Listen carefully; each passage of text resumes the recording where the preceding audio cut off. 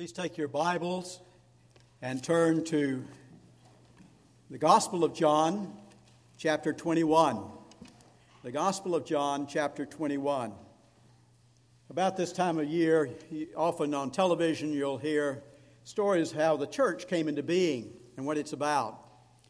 And all too often, the scholars, so-called, that are presented on there give the idea that it was just kind of thought up in the minds of the apostles or disciples, and that they really didn't have a lot of direction from Jesus. But this passage before us today is one of the events that show us that as Jesus walked those 40 days following his resurrection, as he appeared and disappeared, he prepared the church and instructed the disciples exactly what he wanted. That they would be a shepherd, that they would be under-shepherds for him. Let us read now from John chapter 21, beginning at verse 1. After this, Jesus revealed himself again to the disciples by the Sea of Tiberias. And he revealed himself in this way: Simon Peter, Thomas called the twin, Nathanael of Cana in Galilee, the sons of Zebedee, and 2 other disciples were together. Simon said to them, "I'm going fishing." They said to him, "We'll go with you." And they went out, got into the boat, and that night they caught nothing. Just as day was breaking, Jesus stood on the shore, yet the disciples did not know that it was Jesus. Jesus said to them, "Children, do you have any fish?" They answered, "No." He said to them, "Cast the net on the right side of the boat, and you will find some." So they cast it, and now they were not able to haul it in because of the quantity of the fish. That disciple whom Jesus loved therefore said to Peter, "It's the Lord." When Simon Peter heard it was the Lord, he put on his outer garments, for he stripped down for work, and threw himself into the sea. And the other disciples came in a boat, dragging the net full of fish. They were not far from the land, about 100 yards off. When they got out on land, they saw a charcoal fire in place, with fish laid out on it, and bread. Jesus said to them, "Bring some of the fish that you've just caught." So Simon Peter went aboard and hauled the net ashore, full of large fish, 153 of them. And although there were so many, the net was not torn. Jesus said to them, "Come and have breakfast." Now none of the disciples dared to ask him, "Who are you?" They knew it was the Lord. Jesus came and took bread and gave it to them, and so with the fish. This was now the 3rd time that Jesus was revealed to the disciples after he was raised from the dead.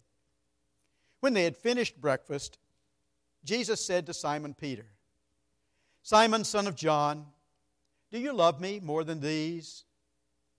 He said to him, "Yes, Lord, you know that I love you."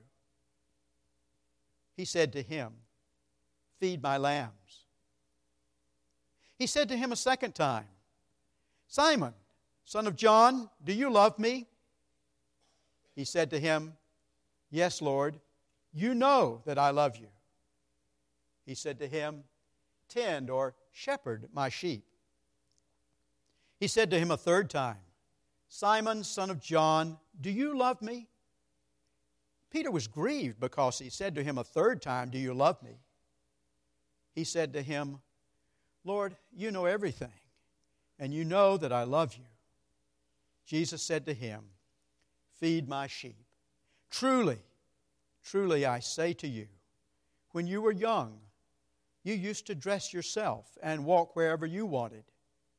But when you are old, you will stretch out your hands, and another will dress you and carry you where you do not want to go." And this he said to show what kind of death he was to glorify God. And after saying this, he said to him, "Follow me." This is the word of God. Let's pray together. Father in heaven, we do rejoice indeed in your word. We rejoice that our Lord Jesus Christ speaks to us. Oh, by your Holy Spirit, open our hearts and our ears that we might hear, that we might obey. We ask it in Jesus' name. Amen.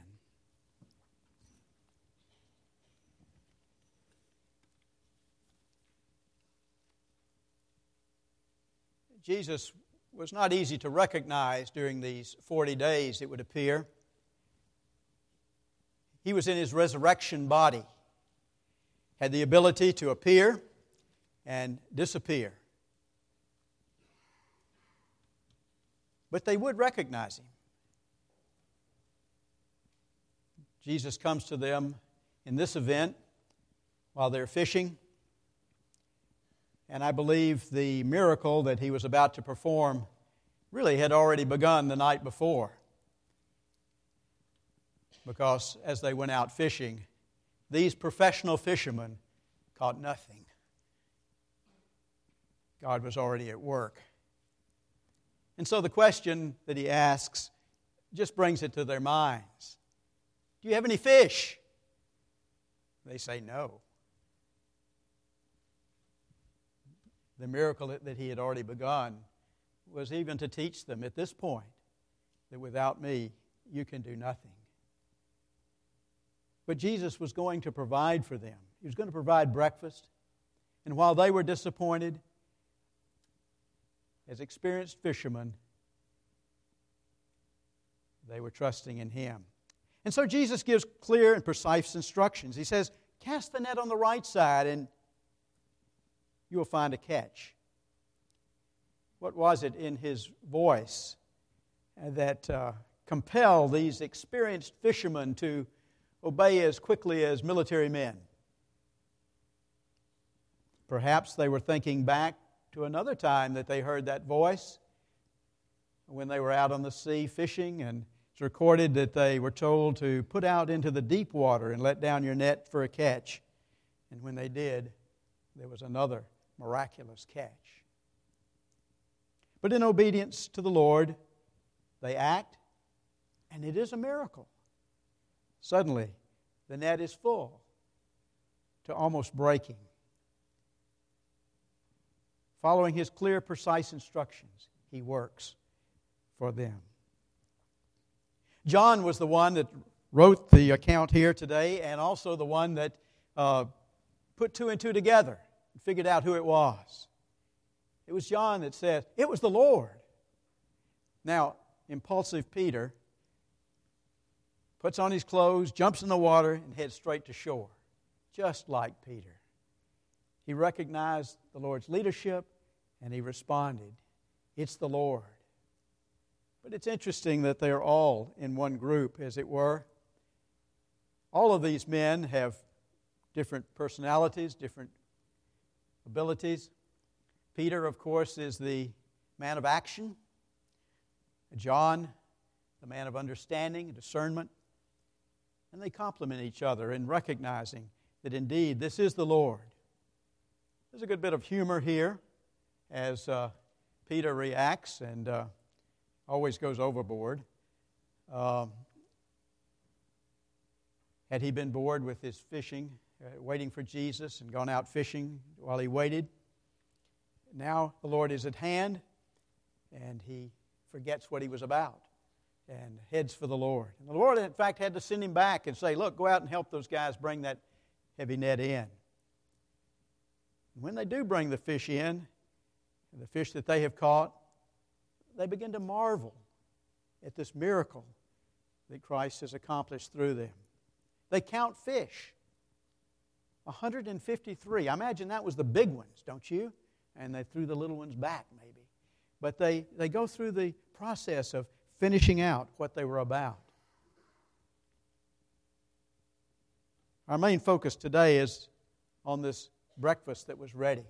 It's Jesus that invites them to breakfast.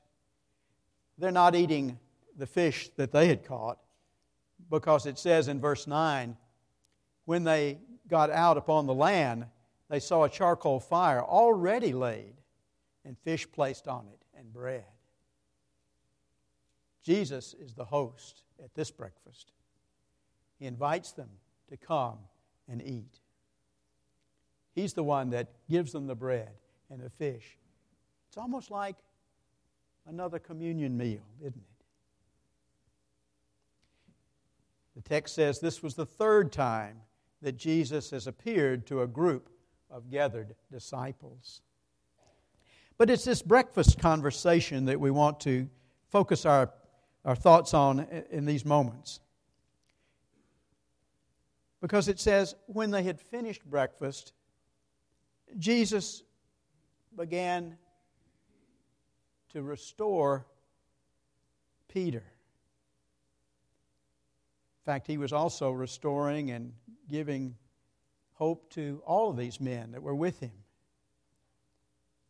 All had denied him and run away. It was around another charcoal fire that you will recall Peter denied Christ 3 times. And no doubt Peter had been under a cloud of guilt, having denied Christ, as all of them had. And yet, here Jesus officially re-sanctions Peter, calls him into his leadership, and commissions him. In fact, we have 3 times he's given opportunity for affirmation and to reaffirm his commitment to Jesus Christ. And then 3 times he is commissioned. The first, Jesus speaks, "Simon, son of John, do you love me more than these?" It's a solemn use of his full name. It's like they didn't know each other. It's like they were unfamiliar to use the full name. The question is significant. Jesus is quizzing Peter's devotion and esteem. It's like they're starting all over again. There's some question and ambiguity about what does it mean, more than these? Do you love me more than these? Is Jesus talking about the fish that are laid out there and evidence of the miracle? Is he saying, will you give up your old business and follow me again? Just like when I first met you and called you from fishing nets to follow me? Is that what he's talking about? Is it just talking about giving up an occupation again to follow Christ?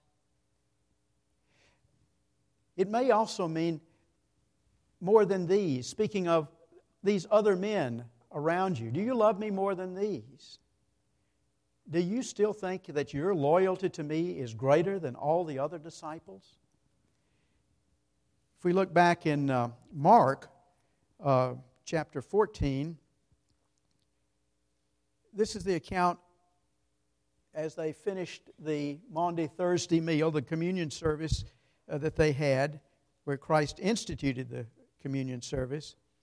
And they were talking about Jesus prophesied that all would fall away from him. It's Peter in verse 29 that says, even though they all fall away, I will not. And of course, Jesus said to him, truly, truly, I tell you, this very night before the rooster crows twice, you will deny me 3 times. But he said emphatically, I will die with you. I will not deny you. And they all said the same thing.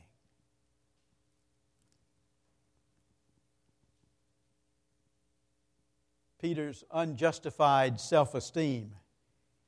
Had he placed himself above the others? Is that what Jesus is referring to? We're not sure.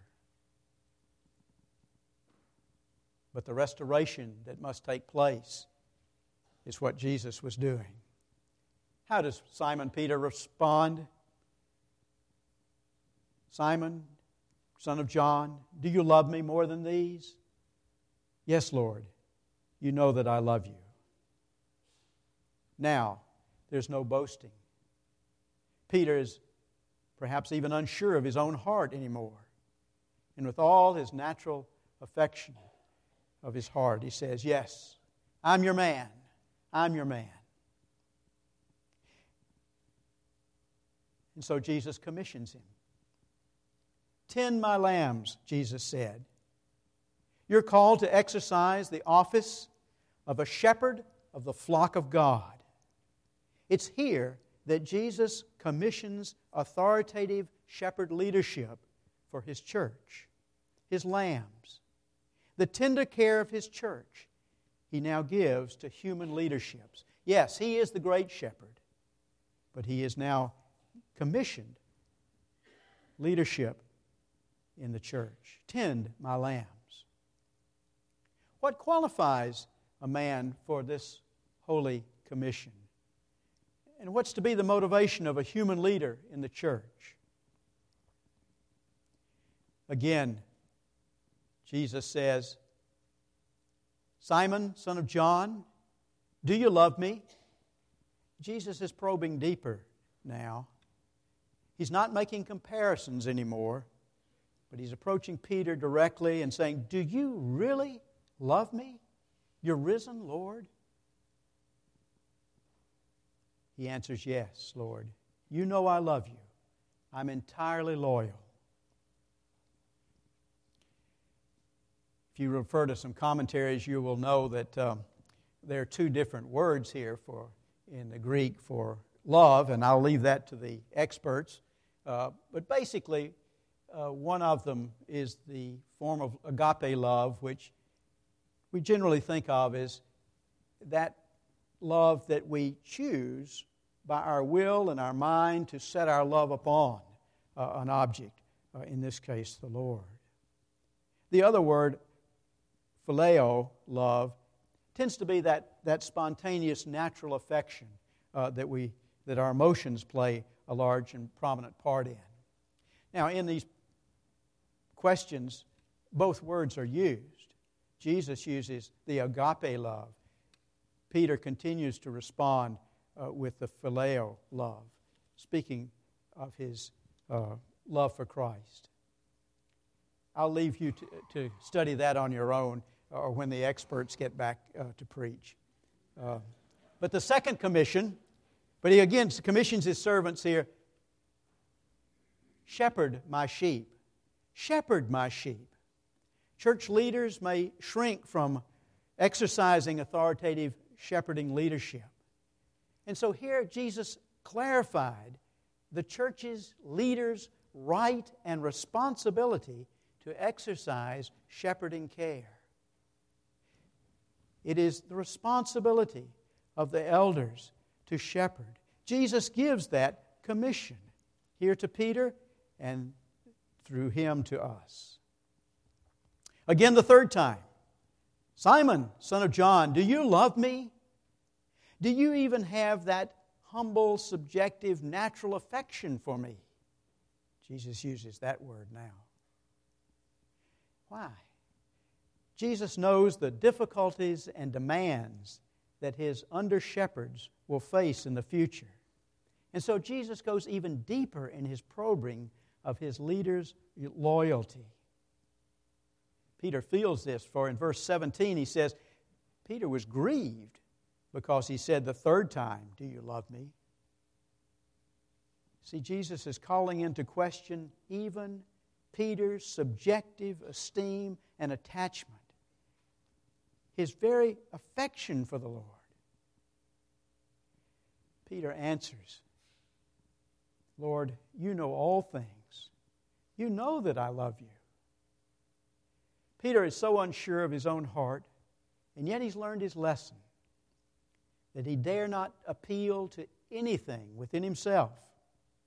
Lord, you know my love for you because you've put that love by your grace into my heart. This is the basic qualification for shepherd leaders in service. Loyalty to Christ. Do you love me? Businessmen, if you were going to turn your business over to someone else, who would you look for? Well, you'd look for someone with skills. You'd look for someone that was familiar with the business. you would look for someone that with many talents and skills, wouldn't you? But what's the most important? You would look for someone who is loyal to you. That's the indispensable quality that a businessman would look for. Graciously, Jesus Christ comes to Peter and to us. He makes us face our sins. And He has allowed that sins can be cleansed and forgiven. That's what the cross was all about. He's died. He's resurrected. And the results of Easter are ours in our humble salvation. Peter denied Christ 3 times.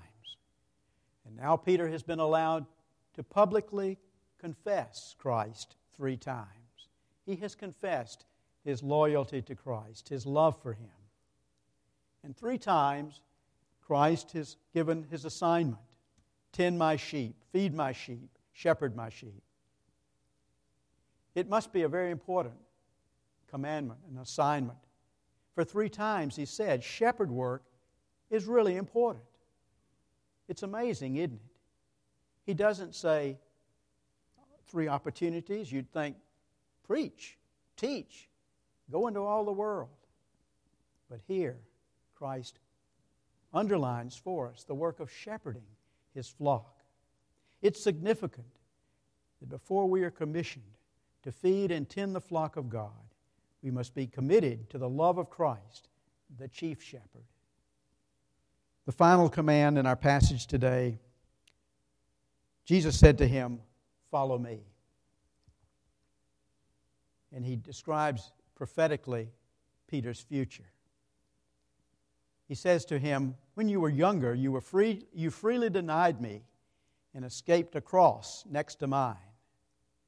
But when you are old, you will stretch out your hands, and someone else will dress you and lead you where you do not want to go." To our ears, this may sound like ending up life in a nursing home. But understood in the first century expression of stretching out the hands, Jesus is foretelling that He will be crucified, even as He was. That He will be in prison. Someone else will lead Him about. Knowing your future, Peter, Jesus called you to keep on following me. It's a call to loyalty, a long-term obedience in the same direction. It may be a lonely, difficult calling. It takes personal heart searching. We're not encouraged to ask about others' future. Jesus encourages us to consider our own heart. Jesus would turn our curiosity about what will happen to someone else into a direct command to us. Follow me. The church formation is centered on the care of the sheep. A 3-fold charge is given. The shepherd leader, Jesus, is the divine model for all church leadership. Shepherding is something we should be all concerned about, both as sheep of the flock and as leaders of the sheep under Christ. He is the good shepherd. The concept of leadership in the church is that of a shepherd. It's the theme throughout God's written revelation. It's comprehensive care, protection, guidance, training, provision. Christ wants human shepherds to shepherd His people after His own heart. May we hear Christ's call to love Him, to serve Him, not just with auditory perception, but with spiritual understanding that responds in faith. Follow me. That's Jesus' command. Let's pray together.